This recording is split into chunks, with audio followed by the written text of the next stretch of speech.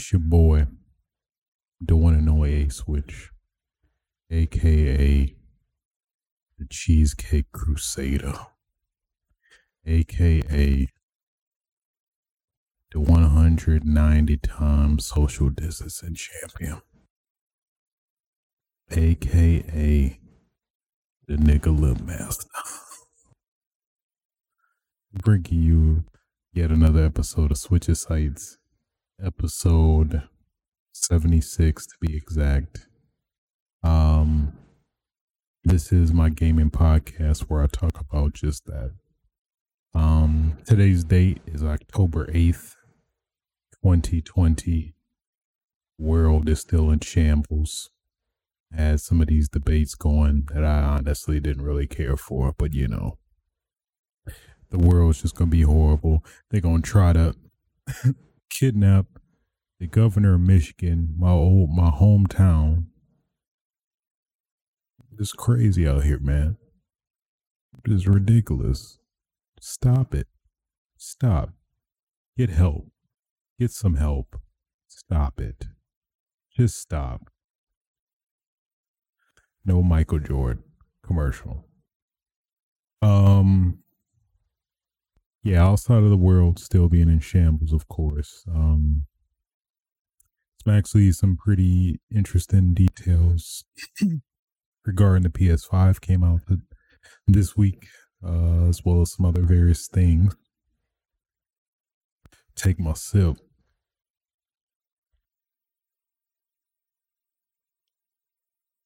Drinking my water. So, without further ado, let's stop the dilly-dallying and get right into it. So yeah, Corona. First, a lot of details regarding the PS5 came out this week. The first, I guess, tidbit was, I guess there was an event in Japan specifically for a lot of Japanese YouTubers. I guess presumably a collaboration with YouTube Gaming and Sony, where they had like, I guess, enclosed location where a lot of big YouTubers came to test out and, you know, get their hands on the PS5 in person. So that's exactly what happened. So it was pretty insightful. It's just seeing it now, at least in comparison or contrast with actual real people, and outside of, you know, the commercials and promos where it's like hard to get a concept of scale. It seems like the size just feels very, I guess, generally big, but fairly subjective at the same time, where it seems like, yeah, it is big, but it depends. I don't know. I know it's vague, but it's hard to really describe. It's definitely big, definitely bigger than the PS4, but it's still hard to put your finger on the scale of it in general. I guess just the design kind of alludes to it being just very, I'm making up words, sizually subjective. I don't know. I mean, it's going to be big. I guess it's just a thing where you're just going to have to get an idea of how it actually is going to fit. Or you won't get in the concept of how it's actually going to be until it's in your home, you know. So I did all the preparation in advance to make room for it, but I don't even think that's going to be enough. But it may just skate by. Who knows? So yeah. But at least from the impressions and stuff, folks, I mean, seemed pretty, I mean, I guess it wasn't anything necessarily negative, only specifically for Japan people, which is pretty understandable, which is the button. The buttons are now permanently going to be switched. So if if you're in Japan, for those that maybe don't know, in Japan, confirm, which is circle for them, and X, the X button, is back, which for us is circle. So basically, X and O is flipped for people in Japan compared to us. So now, with the release of the PS5, they said that it's all going to be one consistent button mapping in regards to that. Um, so pretty much, it just sucks just thinking like if the roles were reversed and like we had to conform to Japan's controls where circle is confirmed and X is cancel, where we would have to adjust from X being confirmed and circle being cancel, which just having that sense of empathy as well as, you know, my share of Japanese, like I had to have a Japanese Vita where I have that struggle as well. So that's pretty sucky in general. You think they would give at least an option like the current PS4 firmware has, where you can actually modify the button mappings. But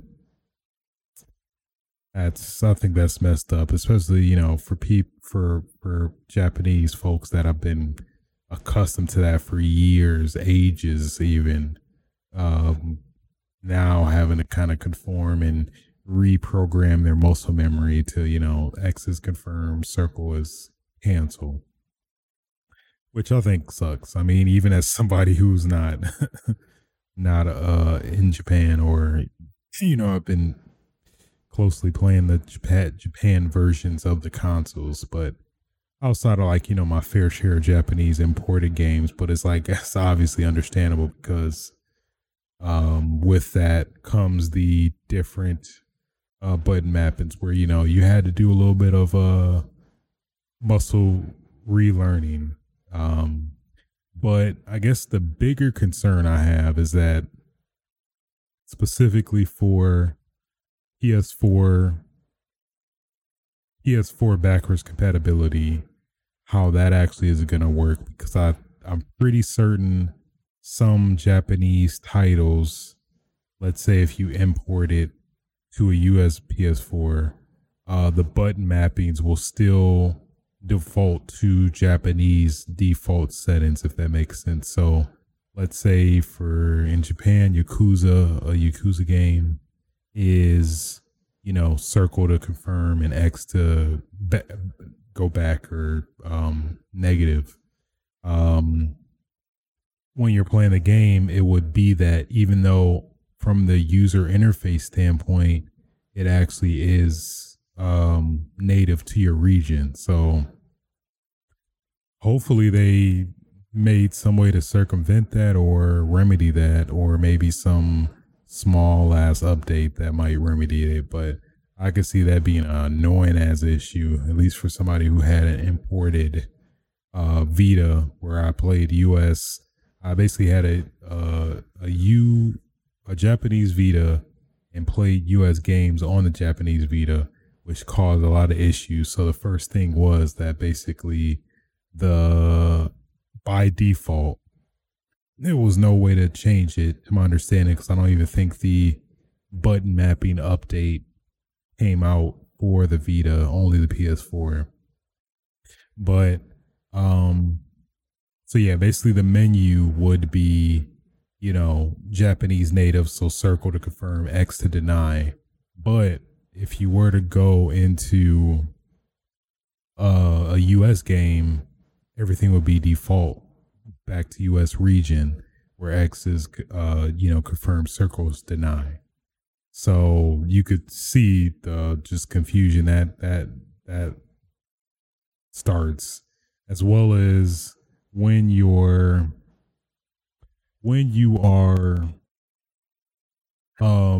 like saving for some games. When you save, it resorts to the um the system UI as well.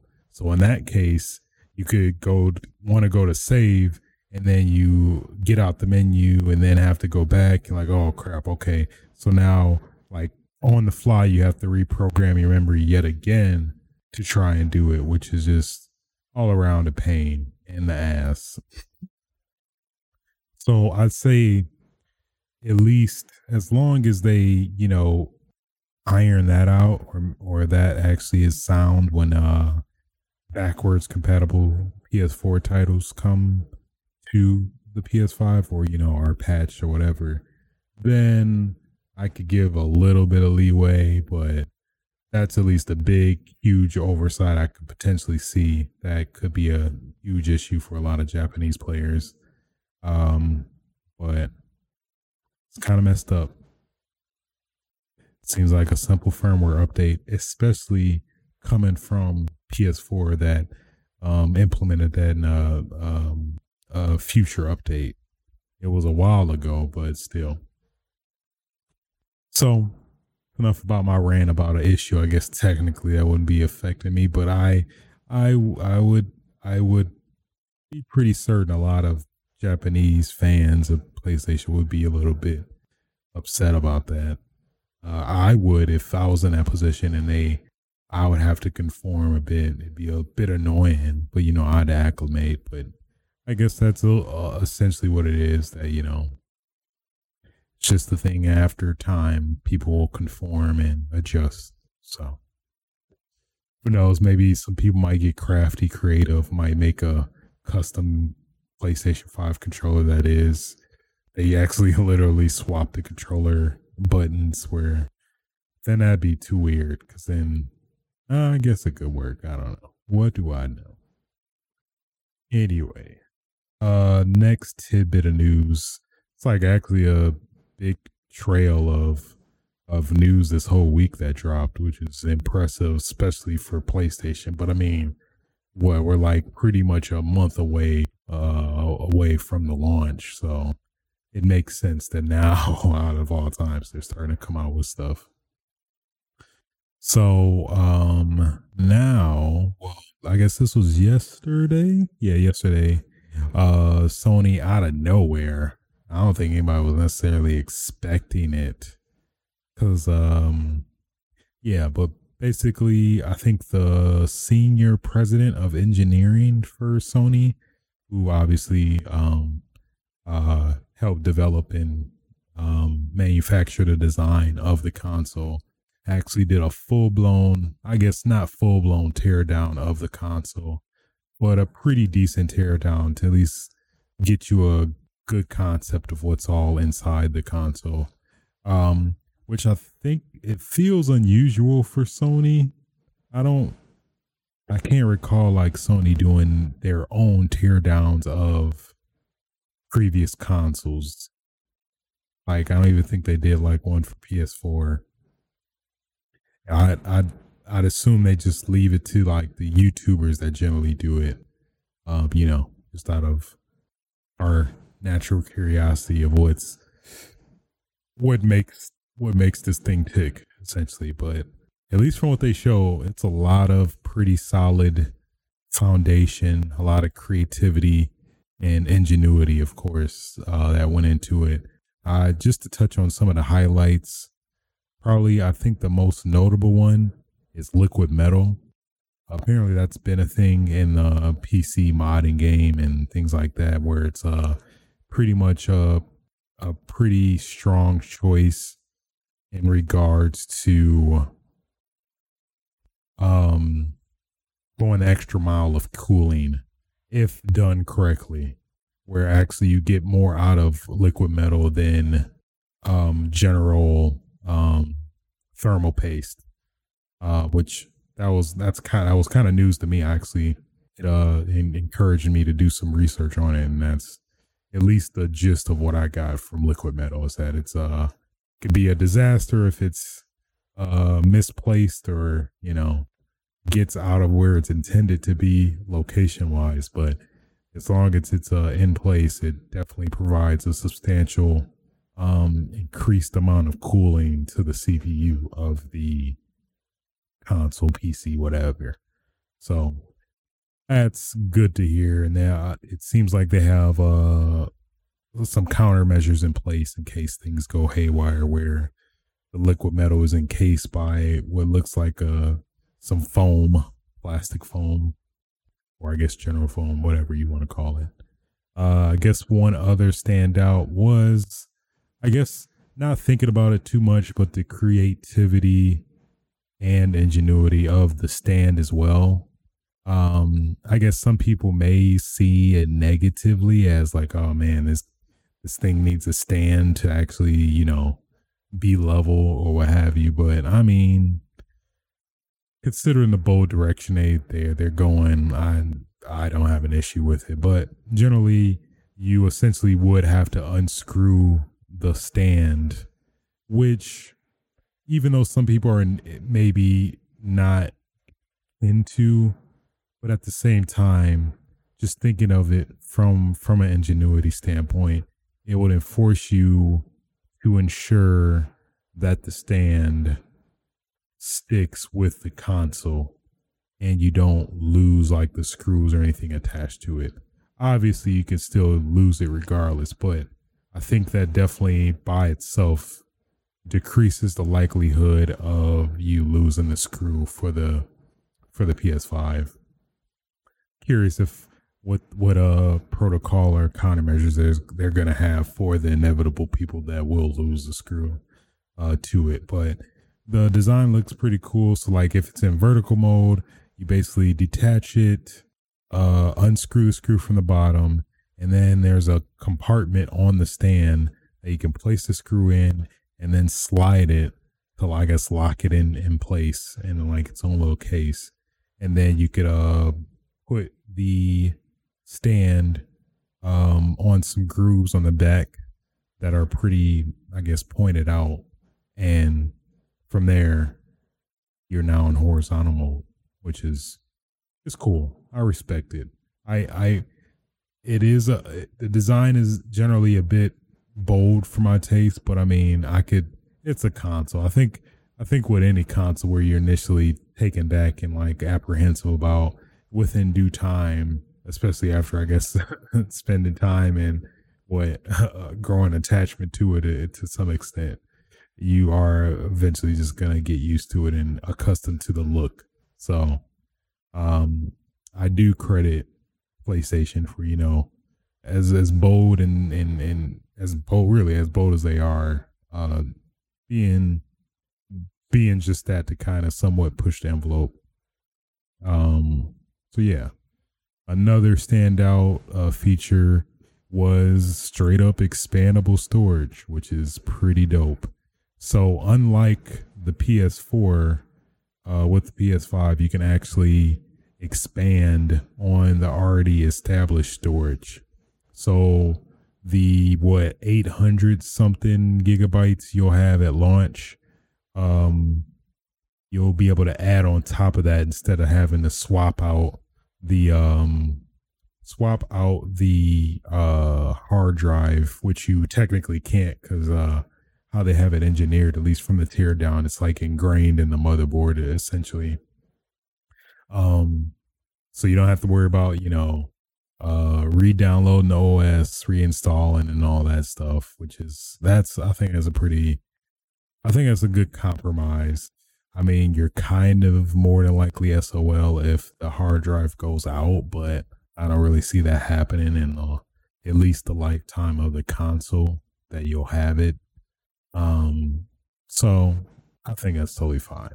But yeah, basically, technically, you could, the base supports pretty much anything NVMe M.2, with, I'm pretty sure, the requirement having the hard drive having to be 4.0, PCIe 4.0.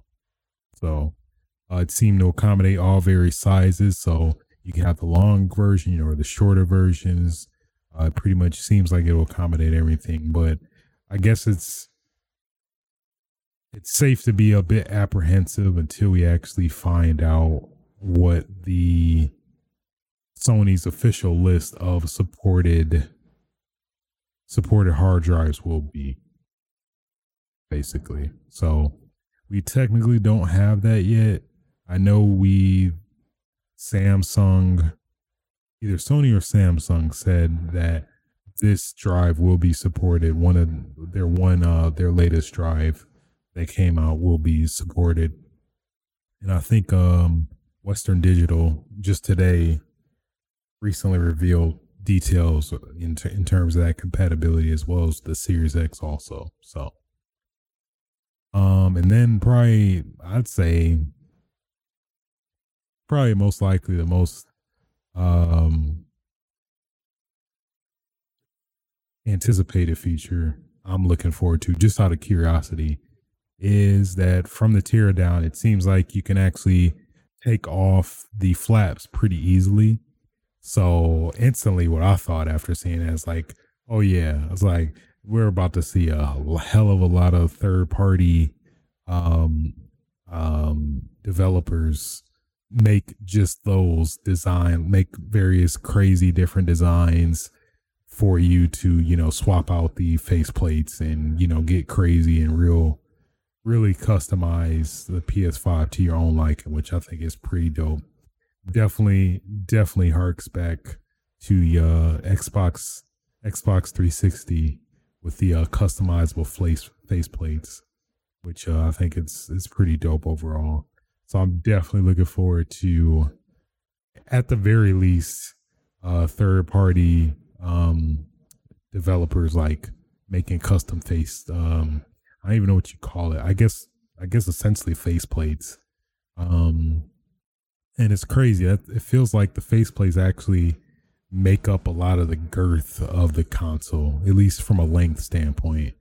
Because when you take those off, it seems like the console is actually way more smaller when you don't factor those in. So very curious to see how creative people are going to get with some of the designs and how cool they are and how much I would really want one, especially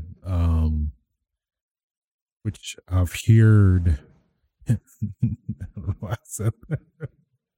heard of I guess the possibility of customized, or like what's going to happen with, like, let's say limited edition consoles, like let's see 100 million celebration console like the 500 million PS4. If that warrants a whole new design, or will they just sell you the faceplates instead, which I'd be cool with either, actually. Preferably the faceplates, because it's like, yeah, it's not much to improve on, then just keep it like that, so we'll see. But definitely a lot of potential for a lot of customization, which I'm all for, making something more your own. I am all for that. It's like, hey, we got the same PS4. Oh man, this, guess, man, I accidentally got yours now. I doubt that would ever happen, but being real extreme, but things can happen. Let's not throw everything off the table,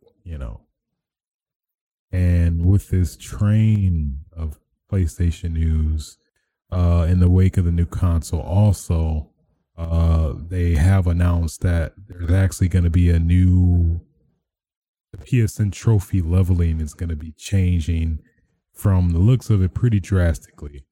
Because I think from what it was before, it was generally I guess a 100 digit type system where you go from 1 to 100. I think 100 was the max, but now it seems to be more granular from the looks of it.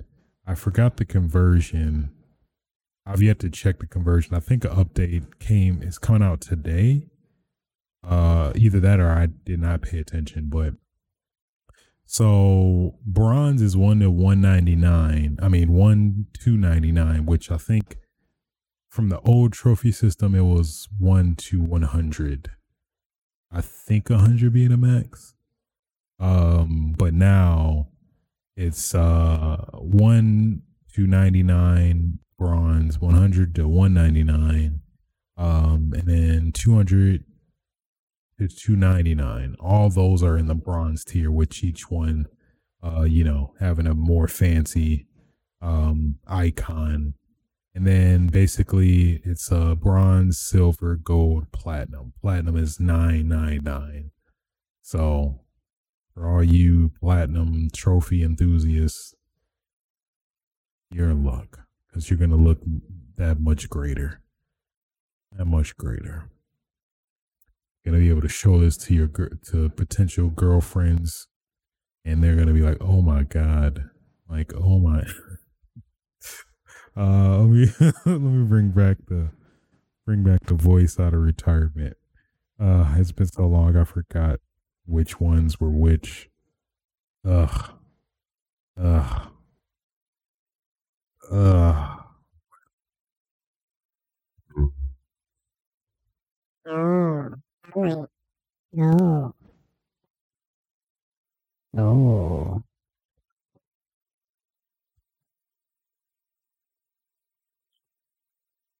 People feel it this way.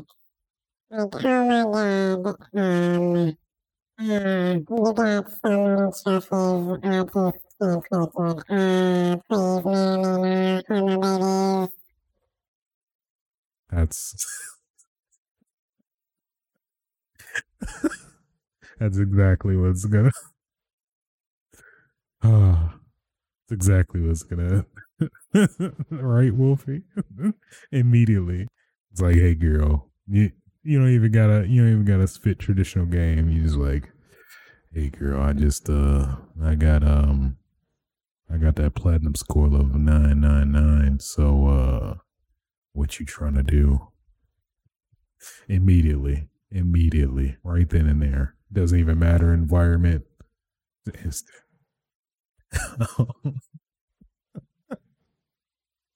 Oh my god.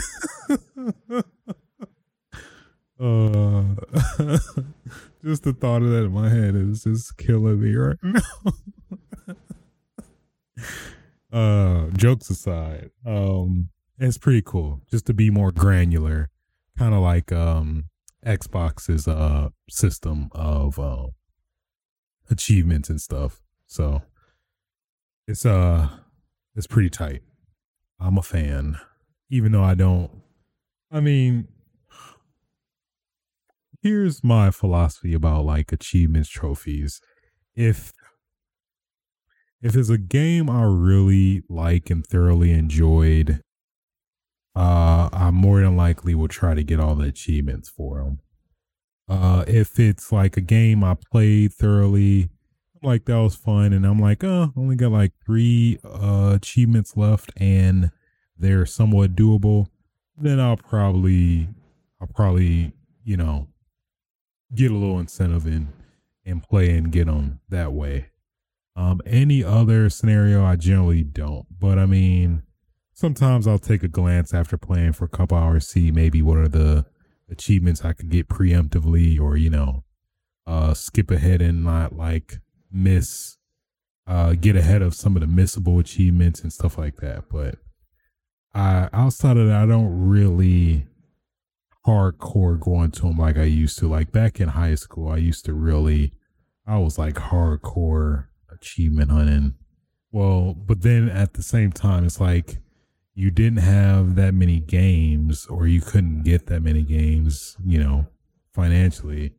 So now it's just the other issue. Now so many games, it's hard to juggle. But I think it's definitely a great solution to replayability if you enjoy the game as well, and also in some teach you about some aspects of the games you may have otherwise not explored, which that's definitely why I think trophies achievements will always have a place in the gaming space.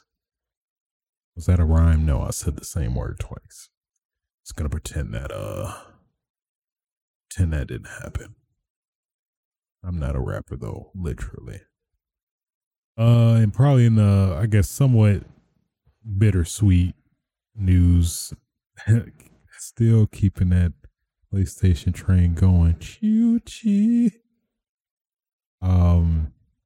Sony did also announce that they're gonna have a new web mobile PlayStation store later this month. The exact date is it's the 19th of October this month. So this will basically remove PS3, Vita, and PSP games from the web store. So that doesn't mean that you can no longer buy PS3, Vita, PSP games. You can only buy them from their respective web store. So if you want PS3 games, you have to go to the PS3 store and buy them. Which, I mean, I'm totally understand it. It's fair. I get it. It's just a pain in the ass. Last time I remember going to PS3 store itself, the online component was way faster, and with PS3 you could queue downloads in the same manner as PS4 as well, which overall it's a better experience just buying or re-downloading from the web store versus the PlayStation store. But at the same time, I get it. Is either this or the games not being in the store at all, or not being able to access the store at all. Definitely take this any day. So, I'm pretty sure you can also buy Vita and PSP games from the PS3 web store, which may be your better option. I think considering at least the PSV for sure in terms of I know now the PSP's like Wi-Fi security is very ancient and probably not compatible with a lot of systems. And I think in turn, because of the security that caps the speeds at which you can like download and stuff like that. So I think as long as you have a PS3, you should be okay. Vita as well. I think Vita's store is pretty decent, if I remember. So kind of sucks, but hey, it definitely beats having to having no store at all. And hey, if it makes the PS5/PS4 store more robust, all for it. PS Vita just getting keeps getting keeps getting solidified further and further down. Shouts out to the Vita though, man. It's a hugely underrated console, I'd say. Very underrated. Anywho, that covers the onslaught of PlayStation 5 related news this week. Moving on to a little bit of the PC Master Race stuff. AMD Ryzen. AMD Ryzen. That's funny, but AMD kind of did Ryzen with their at least impressive showing earlier today, where they revealed a lot of stuff. I think mainly the CPU, new line of CPUs.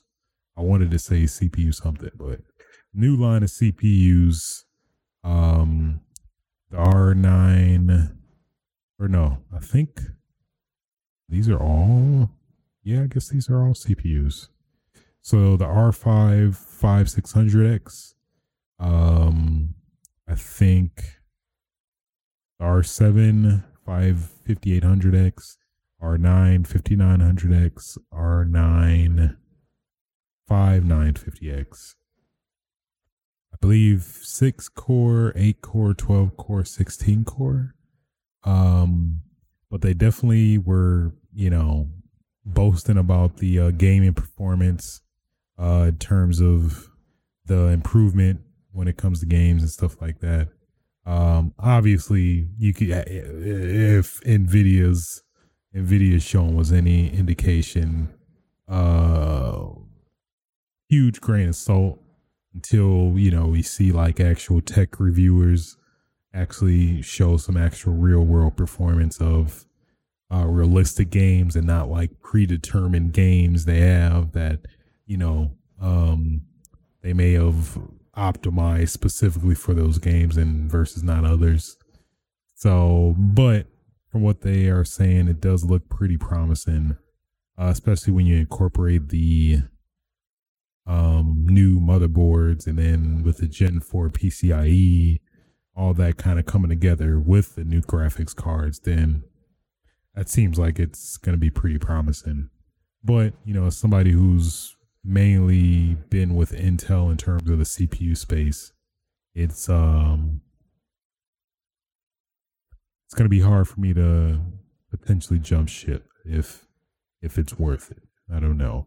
Generally, I know the rule of thumb is you always get more bang for your buck with AMD, but I don't know. I just feel like Intel has never let me down, so I stop. But maybe may have to if the prospects are interesting enough, compelling enough.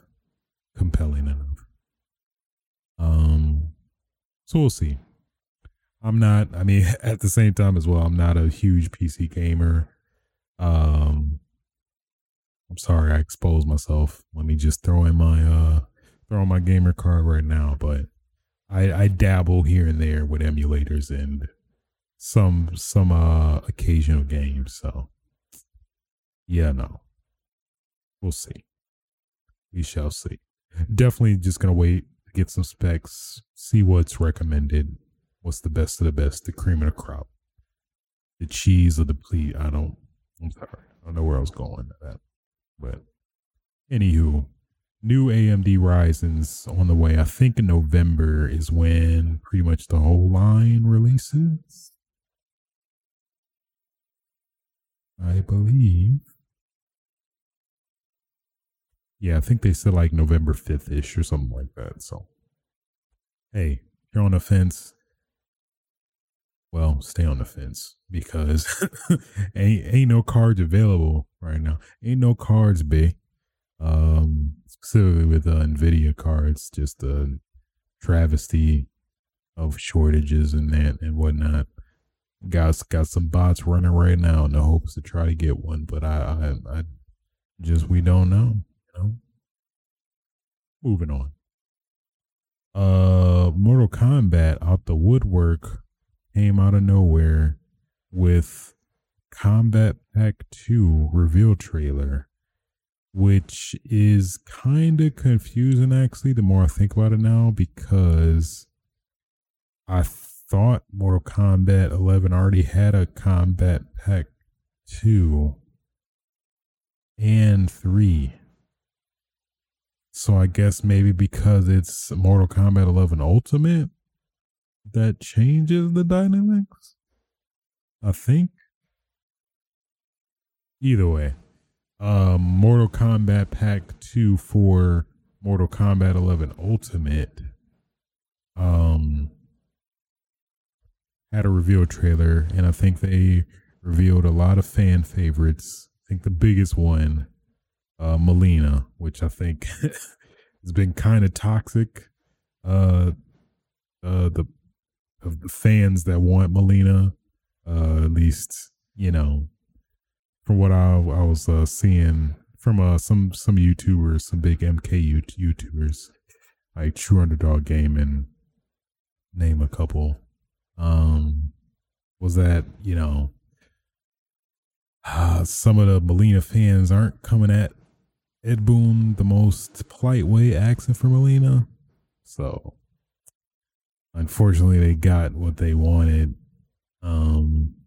You know, not wishing, just the fact that how they came at Ed Boon about it, which it seemed and felt very toxic. But either way, Melina is coming back. I'm curious. Well, they called it Combat Pack 2. Not sure if she will have a story like a lot of DLC packs. Sometimes they're story based, sometimes they aren't. But maybe with Mortal Kombat 11 also, they might be closer to release. They might reveal that it's going to be another story expansion similar to Aftermath, MK11 Aftermath, which was actually pretty good. So who knows? Maybe will Melina get her revenge on D'Vorah? Find out on the next episode of Mortal Kombat 11. So, and then they got Rain. So Rain is coming back. I guess they're Rain. I mean, this is probably a testament to my not familiarity, but I guess familiarity with Mortal Kombat. I'm pretty versed with the lore and characters for the most part, but at least from a reception standpoint, I'm not too versed. I can admit that. But I guess apparently a lot of people ask for Rain, or maybe it's a little give and take. Maybe he wasn't the most requested character, but Ed Boon thought it was a good choice. I don't know. But then again, I guess a lot of these characters were in MK10, so I think it's probably easier to deviate off what was already established in MKX and kind of go that way. At least that's my theory. Because Melina was she was in 10. Pretty sure she was in 10. Yeah, I'm pretty sure because otherwise a spoiler wouldn't happen, but yeah. So then probably the most what the hell and what in the is going on? Freaking Rambo. Freaking Rambo was the third DLC character they showed at the end, and he is actually voiced by Sylvester Stallone. You definitely hear it. Sounds a bit older than obviously Rambo when it came out, but hey, Sylvester Stallone still. Adrian. That's not Rambo, but you get it. You get it. Adrian. It's my impression. It's great, I mean, I'm all for it. I mean, I'm not the biggest Rambo fan myself. Let me just say that. I mean, I haven't really watched. I think I watched a little bit of the latest Rambo. I think the Rambo reboot, or was it a reboot or actual sequel? I forgot. But either way, I'm familiar with Rambo. I guess I wasn't necessarily familiar that he was very gory in terms of his character in the movies. Unless the last one was any indication, because the last one I felt was really gory as hell. So I mean, in that respect, it's like he definitely would fit right in with Mortal Kombat. So we'll see. But from what they showed, they look pretty cool. Is there like a MK character I'd really want that hasn't been in? I can think of.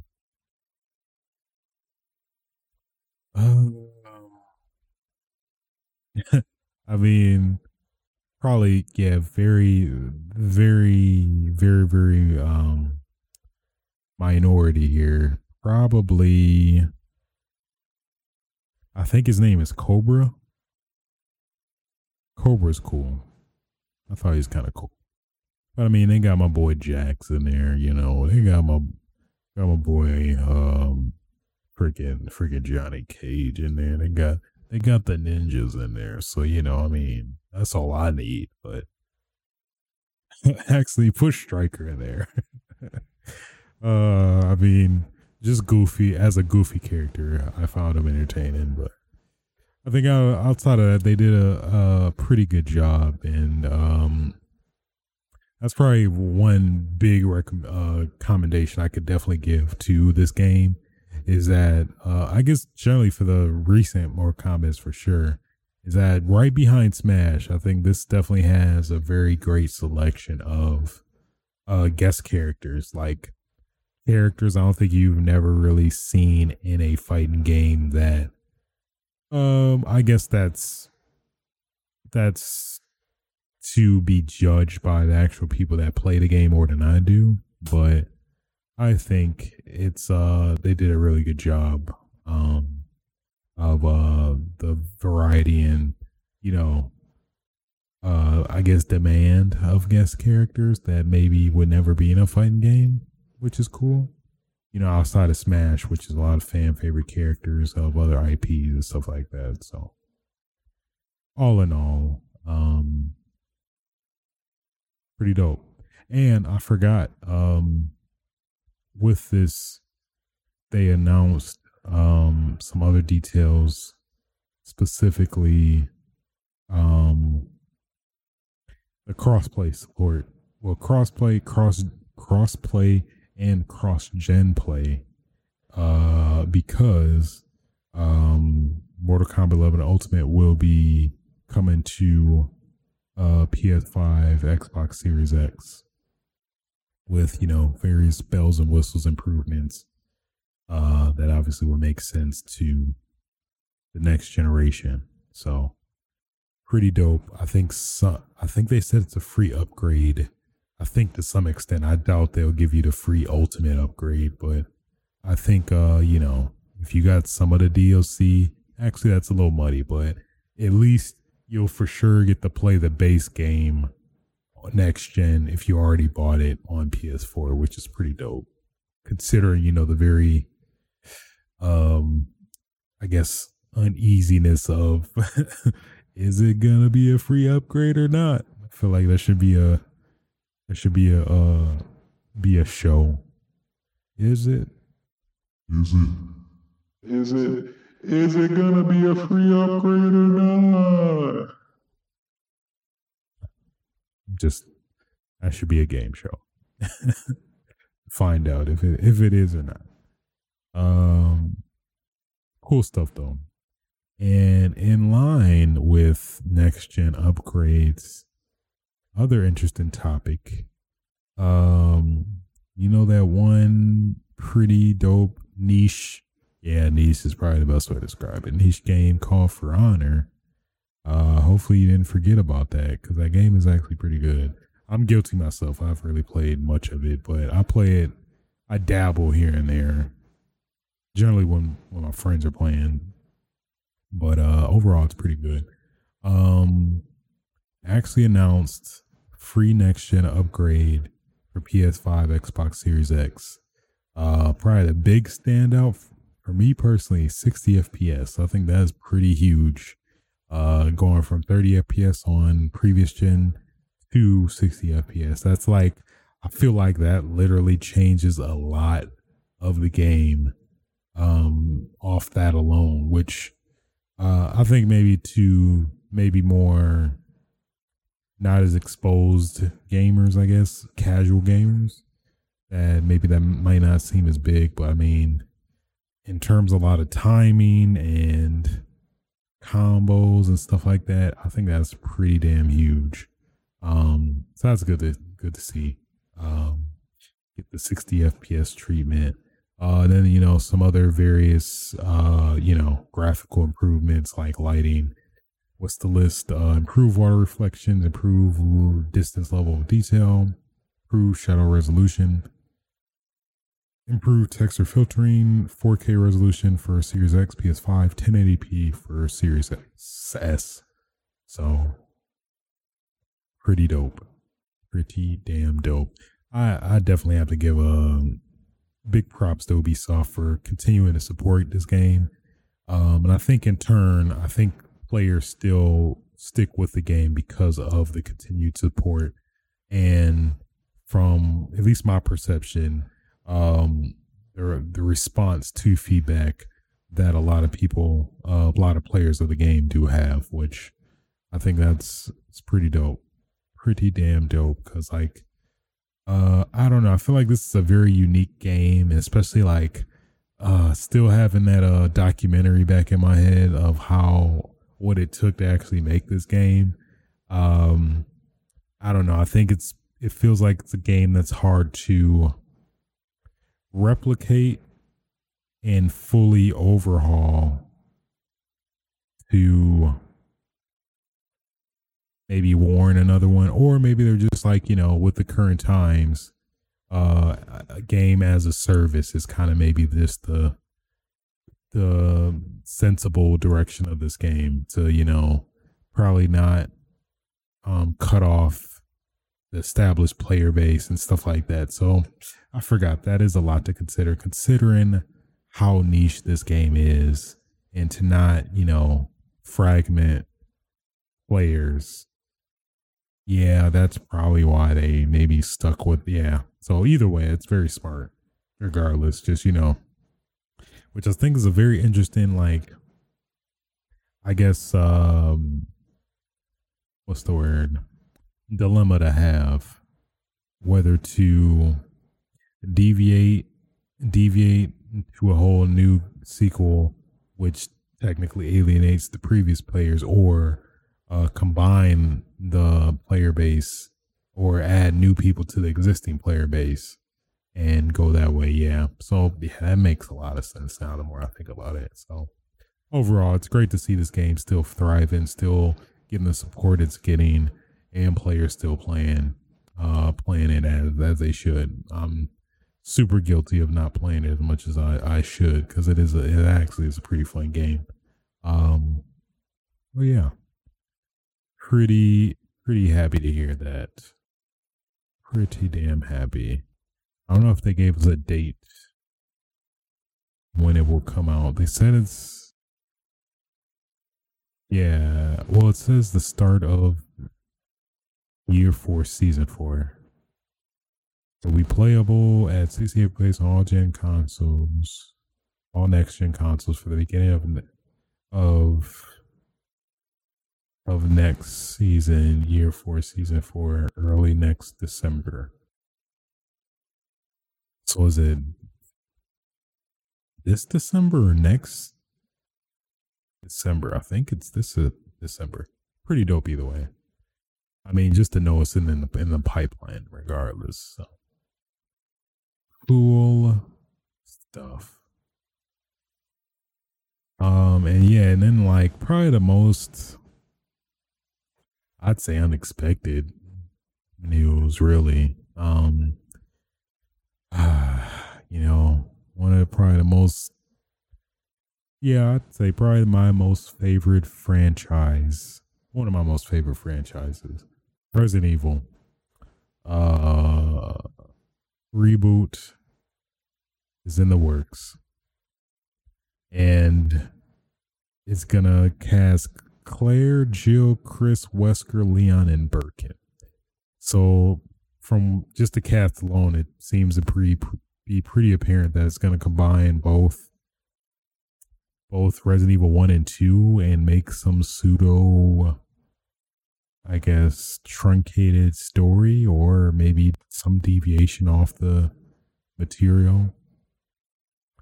Let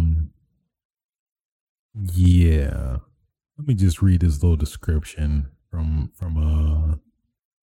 Deadline. Constantine Film has set in motion a new if I could talk, a new adaptation to add to the ever-expanding Resident Evil movie franchise. Constantine and writer-director Johannes Roberts said Tuesday that have conceived an official origin story adaptation with the faithful ties to Capcom's classic survival horror games. The story is set in 1998 on a fateful night in Raccoon City. Starring in the roles of the iconic game characters will be Maze Runner's Kay Scodelario, Claire Redfield, alongside Hannah, Joe Kamen, Ant-Man and the Wasp. I remember her. She was the villain. Well, what do you call that archetype? They're like a villain, but ends up kind of being a good person. I feel like there's some term for it, but either way, that's who she was. Jill Valentine, Robbie Arnell upload as Chris Redfield. I think he looks he's a great cast for Chris Redfield. Tom Harper, The Umbrella Academy as Albert Wesker. Von Jogia, Zombieland Double Tap as Leon S. Kennedy. and Neil McDonald Yellowstone as William Birkin. Interested. Is Neil McDonald? He looks more like Wesker. Yeah, he would have made a. I think he would have made a better Wesker, but I could see him as William Birkin with the right props and makeup and hair. Who is going to be Albert Wesker?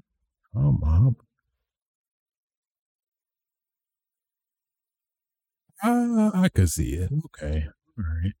I could see it. I could see it. Okay, okay. Yeah, with the right makeup and hair, these could all work potentially. I mean, the biggest relief to me is that fucking Paul W.S. obliterate every Capcom film known to man, Anderson, and you know the coincidental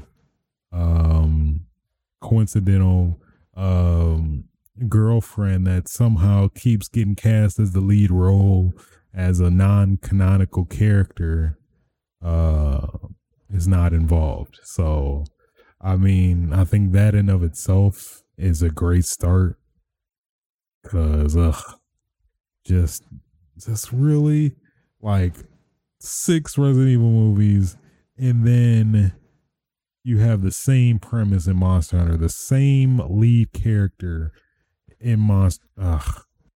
That kind of pisses me off thinking about it more now, but whatever. I digress. But yeah, at least the casting seems pretty good, at least from what we see, or at least what we have right now.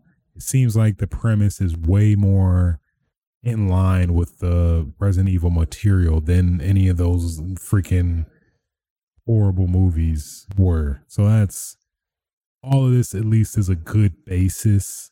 I think the one concern that I heard is that the producer that produced the previous Resident Evil movies will be involved in this, which is a bit concerning that we might go the same route, but hopefully with a different director.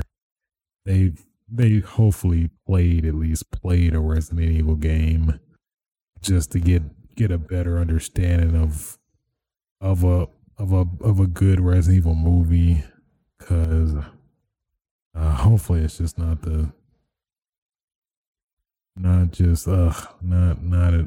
it all over again. Please no. So I'm looking forward to it. Of course, mildly cautiously optimistic, but the potential is there. The cast seems pretty solid. The somewhat plot or briefing seems somewhat workable. I'm a little iffy about how they're gonna blend Resident Evil 1 and 2 together, considering canonically the timeline is, they're pretty decently apart. I think, was it a year? Is it a year or 3 years? I want to say 3 years. I could be wrong though, but it's a decent amount of time between the two canonically. But I mean, if they could make it blend in a respectable, understandable fashion, I could give it some leeway. I guess I think that was my main issue with the Resident Evil, the original horrible Resident Evil movies, is that they deviated too much from the original material. But, you know, I get it. At the same time, you can't, like, you know, word for word, or, you know, plot for plot, or, you know, character for character, whatever, be the exact same thing. I of course understand that, but I think there is some liberties you can take while still being true to the original material and being faithful to the original material, which I feel like the Resident Evil movies did not do. They did like a couple, you know, references here and there, some characters here and there, but overall it's just poorly done and just showed a lack of, I guess, interest in the original material.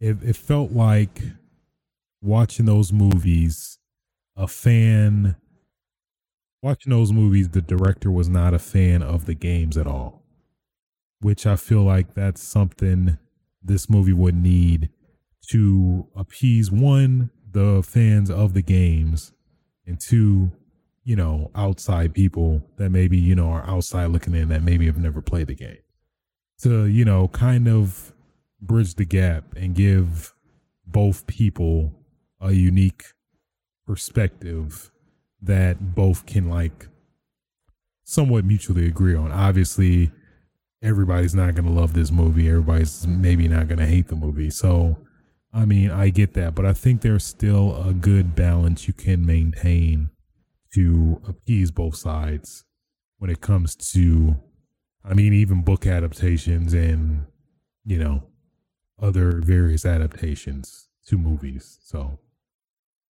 we'll see. Obviously, I'm not the best. I'm not the most critical movie critic in terms of generally not watching too many movies unless it is something I'm interested in, like video games. So, yeah. So, I mean, of course, maybe I might not be the best critic, but at least I can have that fan angle of the series and stuff like that. So hopefully the director maybe becomes a fan over time, maybe doing some research, and this movie knocks out the park ideally. But the pessimism in me, as well as the history track record of video game movies, which Paul W.S. Anderson is hugely to blame for, of course, have me doubting otherwise. So cautiously optimistic, a lot of potential. We shall see. We shall see. I mean, at least we have a reference point, or at least the director has a reference point to how horrible and at least well received the movies are. I guess unfortunately the movies sold stupid well, but hopefully we actually get a movie that's more critically and financially well received. So we shall see. We shall see. I really hope it's good. I really do, but I'm concerned, very much so. Very concerned. It's good they're rebooting it though, and fucking Paul W.S. Anderson.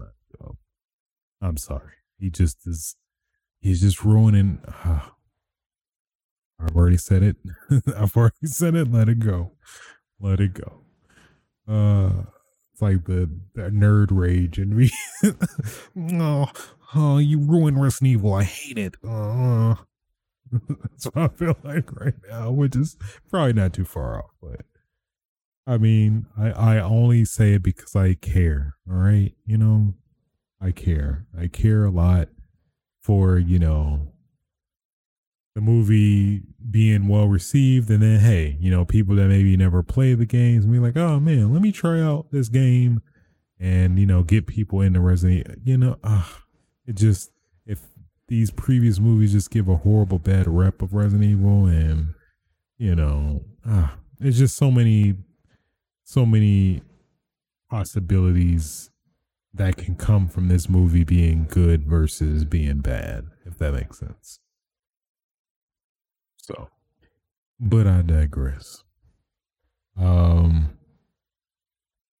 right. So that pretty much covers at least all the news that stood out for me this week. We'll talk about what I've been playing lately. One thing I totally forgot about last week. I just totally slipped my mind. I forgot to put in my notes because I'll be, I guess it's kind of not really sad, but it's like I'll be playing them games. I'm sorry, but played Mafia Remastered last weekend. Well, the weekend before last weekend. And man, game was pretty damn good. If you played the original Mafia for like PC, and I think it got ported. I think I have the Xbox port. It got ported to original Xbox and I think PlayStation as well. Highly recommend you play this one. A lot of great improvements. The graphics are crazy. I say for sure worthwhile continuation, well not continuation, remake, faithful remake of the original Mafia for sure, hands down. I played a decent amount of the original Mafia, but I never beat it. I remember not beating it, but I put a decent amount of time into it. I think I got almost to the point of beating it, but I never did. I want to say I rented it. Then yeah, just never beat it. But yeah, man. Whew. And then like going back, seeing some of the comparisons between the remake and the original version, boy, it's like night and day. It's kind of crazy how like, well, you know, the game hasn't aged that well. Of course, that's obviously what the fact of the matter is, but just the comparison, just seeing how like, wow, this is how far we've come from 2001. I'm pretty sure that's when it came out. Jesus. Just, yeah, the graphical fidelity. I played on Xbox One X. I assume PC is even crazier. But yeah, graphics. Just it just feels like a modernized retelling of Mafia, which is, I think, is pretty accurate. It's not actually too demanding of your time, which at least these days I'm actually starting to appreciate more now that I have less of it, essentially. But it felt like 12 hours at least, maybe 10 to 12 hours. It felt like that it took for me to beat it. So not too demanding of your time. It is linear, which I kind of liked. I'd rather a game be linear than, you know, like have an open world with a lot of just stuff I'm not even going to want to care for anyway. So it is linear, so a mission to mission, but there is technically a free roaming world where, you know, like various rabies infected animals you encounter. No. Free roaming world where there's a lot of, you know, various things in, you know, public and stuff you can do too. So I played on normal mode. I think there was a classic mode you can do, which is, you know, more relative to the original. If you played the original, which I'm good. Like the classic mode was way more strict. I think the traffic laws are way stricter too. So it's not like GTA where you can like literally disobey traffic laws and run red lights and stuff and not get arrested, which you can do in this. But I think classic is more accurate, or that might be just the alternate option outside of the main difficulty. I forgot, but either way, you do have that flexibility of, you know, you want a real straight up 1940 simulator experience. You could do that if your heart ever so chooses to do so. But yeah, overall thoroughly enjoyed it, man. Just if you're in for like a traditional third person shooter with like a, I guess, Godfather Scarface-esque story. I only watched Scarface, so I can't really attest to Godfather. I assume it has some inspirations from that. So, but either way, pretty solid game. I do recommend it. I think it's only like $40 when it came out, or you can get the Mafia collection, which includes Mafia 1, 2, and 3. I haven't played 2 and 3 yet. Now after playing 1 and beating 1, it definitely encourages you to play 2 for sure. I don't want to spoil anything, but they took some liberties in integrating this one more in line with Mafia Mafia 2 at least. And I guess maybe in retrospect 3 also, but I have yet to find that out. So, but man, yeah, pretty awesome story, I'd say. One of the better stories I played this year for sure. So again, highly recommend it. And next I played dabbled a bit into I think it's called Mario 35, or is it called Mario Battle Royale? Either way, it's the Mario Battle Royale game that you can download if you have a Nintendo Switch Online subscription. Until March, I think the same cutoff as freaking Mario 3D All Stars. But it's pretty fun. How do I describe it?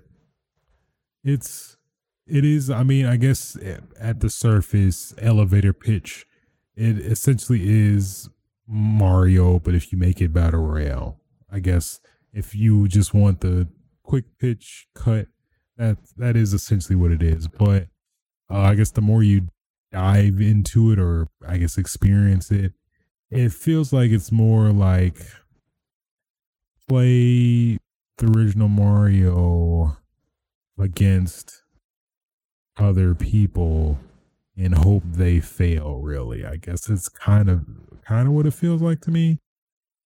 Feels like Mario attrition, I guess. I feel like that might be I mean, that's obviously not the most appealing title of the game, but I feel like that's more accurate of what the game is, because it feels more like a battle of attrition in terms of going through the stages and basically just don't die. I feel like I never really, the time didn't necessarily count until I guess towards the end of like the placement, when there's only like you and like maybe four or five other people, then time becomes more of an issue. But I'm not sure if that's maybe a factor of some of the components you can use in the game, where basically there's like, you know, I guess kind of like Tetris 99, where you can basically thwart the other people in the game to kind of slow them down, or, you know, increase their likelihood of dying. Where basically you can like add more monsters. I think all the monsters you kill, they spawn on in their game. You can directly have revenge on a person that's trying to attack you. You can spend your coins to get a power up and stuff like that, but none of it I necessarily wanted or felt I needed to do necessarily. If I was getting attacked a lot, or just getting attacked in general, sometimes I would just, you know, attack back the person that was attacking me, but never really seeked out to try to attack people. I guess I was just focusing on the game, trying not to die, which basically if you die, that's it. Obviously you're done and then you have to start over. It seems like the leveling is random. So there's basically a standard level segment. After you beat that level, you spawn, which it kind of feels like it's a random level. It may not be, hard to say, but I would assume it's random, just to kind of add more variability to the game and make it more, I guess, engaging and on your feet, and not as, I guess, predictable. So I'm going to assume it was random, but at least the matches I was in, it felt fairly consistent. The, I guess, cadence of the maps and whatnot. So overall, you know, I'm not going to toot my own horn, but, you know, got like second, third place a couple times. I mean, 2-2. So, you know, clearly, obviously, I'm the best Mario 35 player known to man, you know, not even being in a game like that in life. So, you know, some of us are blessed with it. Some of us are cursed, you know. It's how the cookie crumbles. Just got to get used to it. I don't know what to tell you. I may actually play again to kind of get that number one spot. You know, I think it's after I get place number one, then I'll be like, okay, I'm done. probably my pinnacle, if anything. But overall, pretty fun. At least the initial experience, and it's free if you have a Nintendo Switch Online. So I say it's worth checking out at the very least. Especially if you're a fan of Mario, of course. Modern Warfare, man. Double XP was this past weekend, and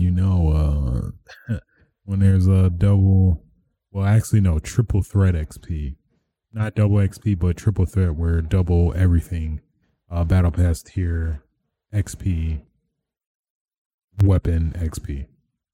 So whenever there's a triple threat, I gotta connect. You know what I'm saying? So that's exactly what I did. Played hardcore this past weekend, trying to rank up. I got to level 20, I think.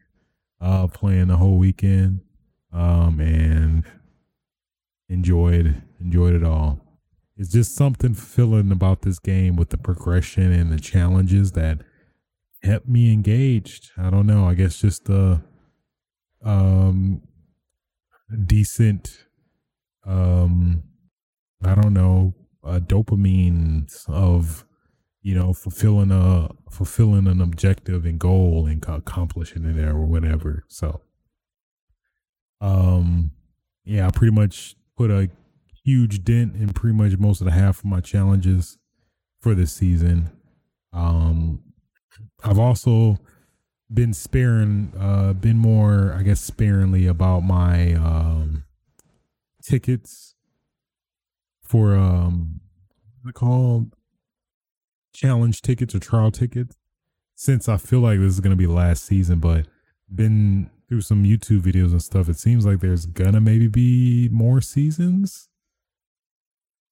Question mark. So I don't know. I'm gonna wait until Black Ops comes out, see if there's gonna be a new season. If that's the case, then I'll maybe just buy that new season again. Cause I was like, if this is the last season, I'm just probably gonna cash out on all the money I got, or saved, or accrued over all the various seasons that they give you a little bit for each season that you complete battle pass wise. So now that there might be speculation that there might be a new season with actually some additional content, which is going to be very weird in comparison to Cold War, if that's the case. I guess it could happen, but I don't know. Either way, So, same old Call of Duty, Modern Warfare is great. Yada yada. What I actually been putting some time into this week though, EDF 5. Game got me by the hooks. Won't let me go. I'm like, stop EDF, please. No, I just want to do other stuff. EDF is like, no. You know what? You ain't going nowhere. You playing right now. That's an order. I guess because EDF, Earth Defense Force, it's an order. But no, thoroughly enjoying it. Just the very subtle improvements are really good. Just a little small addition of a sprint for your ranger makes the game way more enjoyable, engaging, where you're not wasting literally, if you accrue it all through the various missions, hours potentially of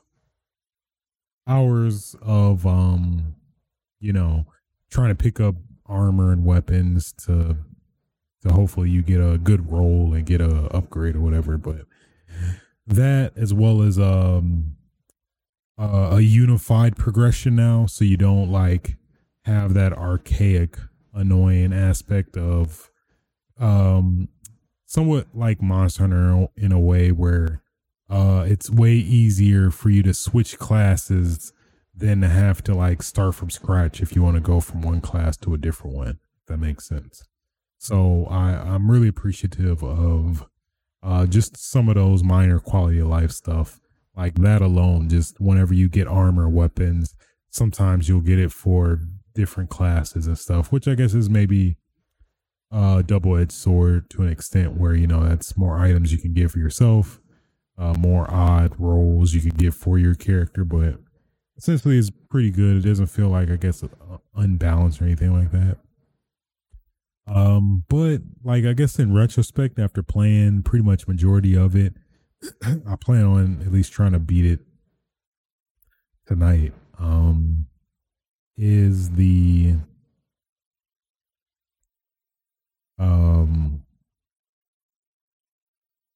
familiarity with Earth Defense Force 4.1. It feels like it's very similar from a mission pacing cadence standpoint. Very similar to Earth Defense Force 4.1 with like subtle minor differences, like with some more or less deviations off of the same characters where they like look different but essentially are the same in behavior and stuff,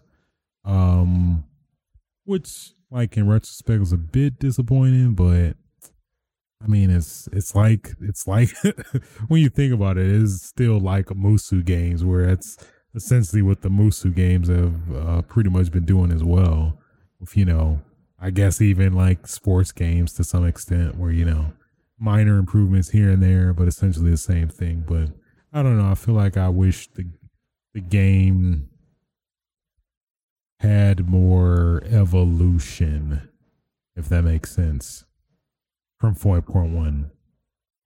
The improvements they made, I don't feel like were very drastically different, but they were substantial. That makes sense. So I don't know. Overall, I am thoroughly enjoying it though. I mean, as the negatives aside, I'm still playing it and progressing through the missions. I think I'm on mission 70-ish now. I think there's 110 missions, I want to say. The missions vary in length as well, so who knows? Maybe just I foresee myself beating it tonight, but we'll see. And of course, Among Us, the game that game is still fun. It just still amazed at the creativity of that game. Just like how I didn't even know about the game, and, you know, obviously the wildfire popularity brought it up to a lot of people's eyes and therefore increased popularity further. But yeah, played few, had a couple good sessions as well. So now get into what I've been watching. Walking Dead season finale. Finally the payoff that our balls were blue, you know, for obvious reasons, pandemic. We actually got resolution 2. I don't necessarily want to spoil it, but very, very conclusive, I'd say. Fulfillingly conclusive for this season. So pretty cool. And yeah, I forgot, like, now knowing next season is going to be the last, even though it's going to be much longer, and I guess more than likely more drawn out, like similar to Game of Thrones. Very curious to see what's going to happen now. So I mean, it's like I'm already been invested now. It's like, why stop now? So definitely like the note at least they left on in this season. So then, you know, of course, what AMC loves to do, they shovel in other related stuff. Hey, you like Walking Dead? Hey, we'll show the next Walking Dead, or I forgot what this is called, but I think this is like technically a one-off season type deal or something like that, which is The Walking Dead: A New World, which I think canonically takes place years after The Walking Dead, I guess the original. And I think Fear the Walking Dead is a little bit either behind or like, I think parallel to the original Walking Dead. But I feel like they caught up considering that crossover episode with Morgan and the Walking Dead cast. So I don't even fucking know anymore with that. I clearly I haven't kept up with it. So that's kind of how I feel about this one. I'm just lukewarm on it. And I'm not sure how I feel about it. I mean, it's like, okay, Walking Dead with young kids. That's at least the impression I got from the pilot. But I don't know. It's like, it's not Rick. It's not Daryl. It's not all the characters I'm been used to for all these years now. I don't know. We'll see. We'll see. Maybe I don't know. I just don't see myself sacrificing time to watch this. And the Fear the Walking Dead either. Like, I still got to catch up on that. And I'm like, I'm not in a rush to watch that really. But if it was Walking Dead, I'd be like, I'll watch it immediately. So, I don't know. Yeah, I guess essentially the season premiere didn't wow me that much. It had some interesting twists and turns towards the end. I won't spoil, but I don't know. I don't. Outside of that, I actually got back on the Slam Dunk train. I was slipping on it a little bit, but caught up on a couple episodes.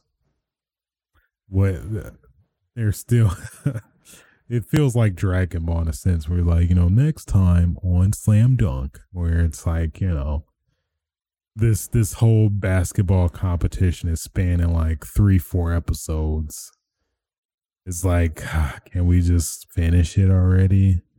It's like, I kind of get the frustration now with, or at least I guess the most popular is Dragon Ball, where, takes like 5 episodes to finish a fight.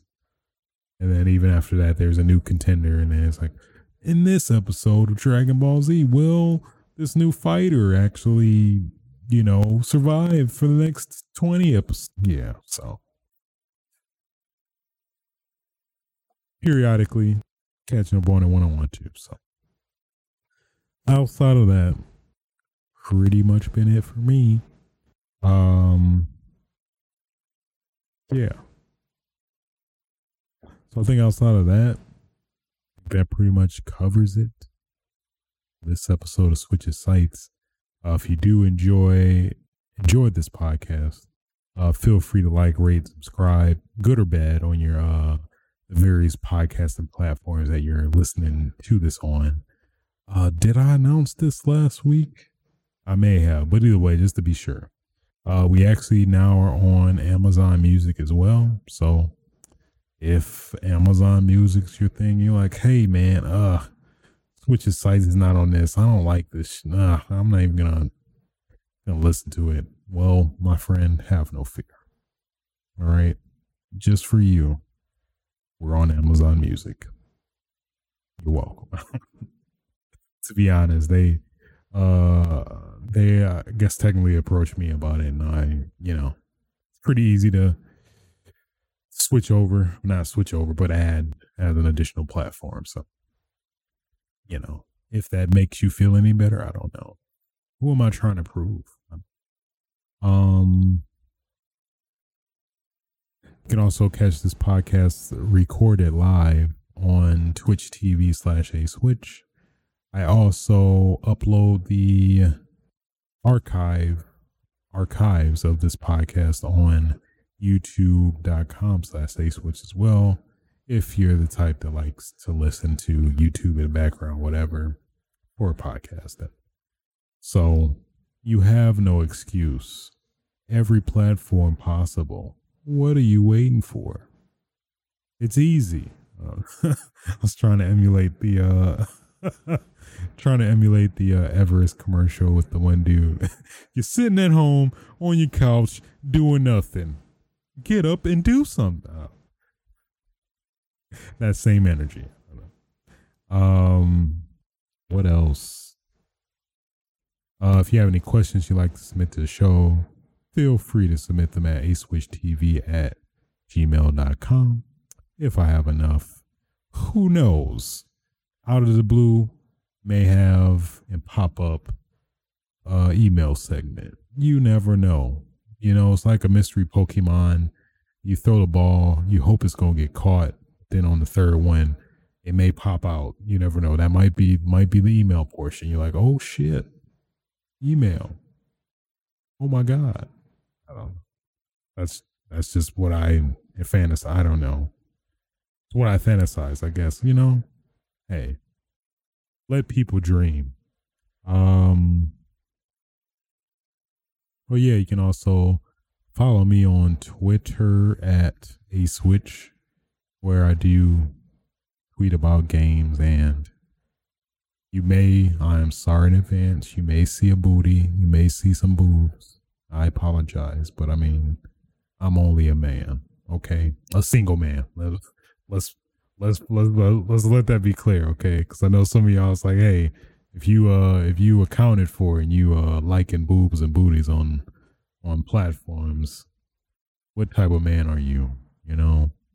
Hey, and I'm not judging anybody. Hey, maybe, you know, in your relationship, that's fine. Some women, I'd say maybe arguably most, don't like it. And like, hey, you're supposed to be liking my pictures. I guess that's the horrible thing too. You're liking like all these various other girls except your girlfriend's pictures. I'm sorry. I'm not trying to incite any drama. Okay. It's not my place. It's not my place. I'm sorry. In advance. Sorry, John. Sorry, Dale. Didn't mean to out you in front of your wife. All right. My apologies. I apologize. Is that it? I think that covers it all for this week. So, you know, of course, guys, be safe. This pandemic is not going. Also vote. I did actually vote. I got, at least in California, I got my ballot, my mail-in ballot. Filled it out pretty much immediately and shipped that bad boy with the quickness, because this election is I mean, it's like I guess you could argue the whole thing about voting, but this election, I mean, I feel like it's like I'm not trying to be as neutral as I can, but you really have no choice, I guess. Not in the negative sense, but in the sense of if I don't vote, basically. So I think definitely vote. This is my first year voting, admittedly. Just a lot of various complications in terms of registration beforehand, but now I have no excuse. I registered and I'm voted. I got my confirmation that the post office received my ballot. So I let my voice be heard. You should let yours be too, if you want to try and put America in some redeemable state. I don't know. Just like these debates, just everything's in shambles. It's all horrible. But either way, till next time, guys, don't cough. Don't touch people that don't want to be touched. Get your game on. Aw, yeah.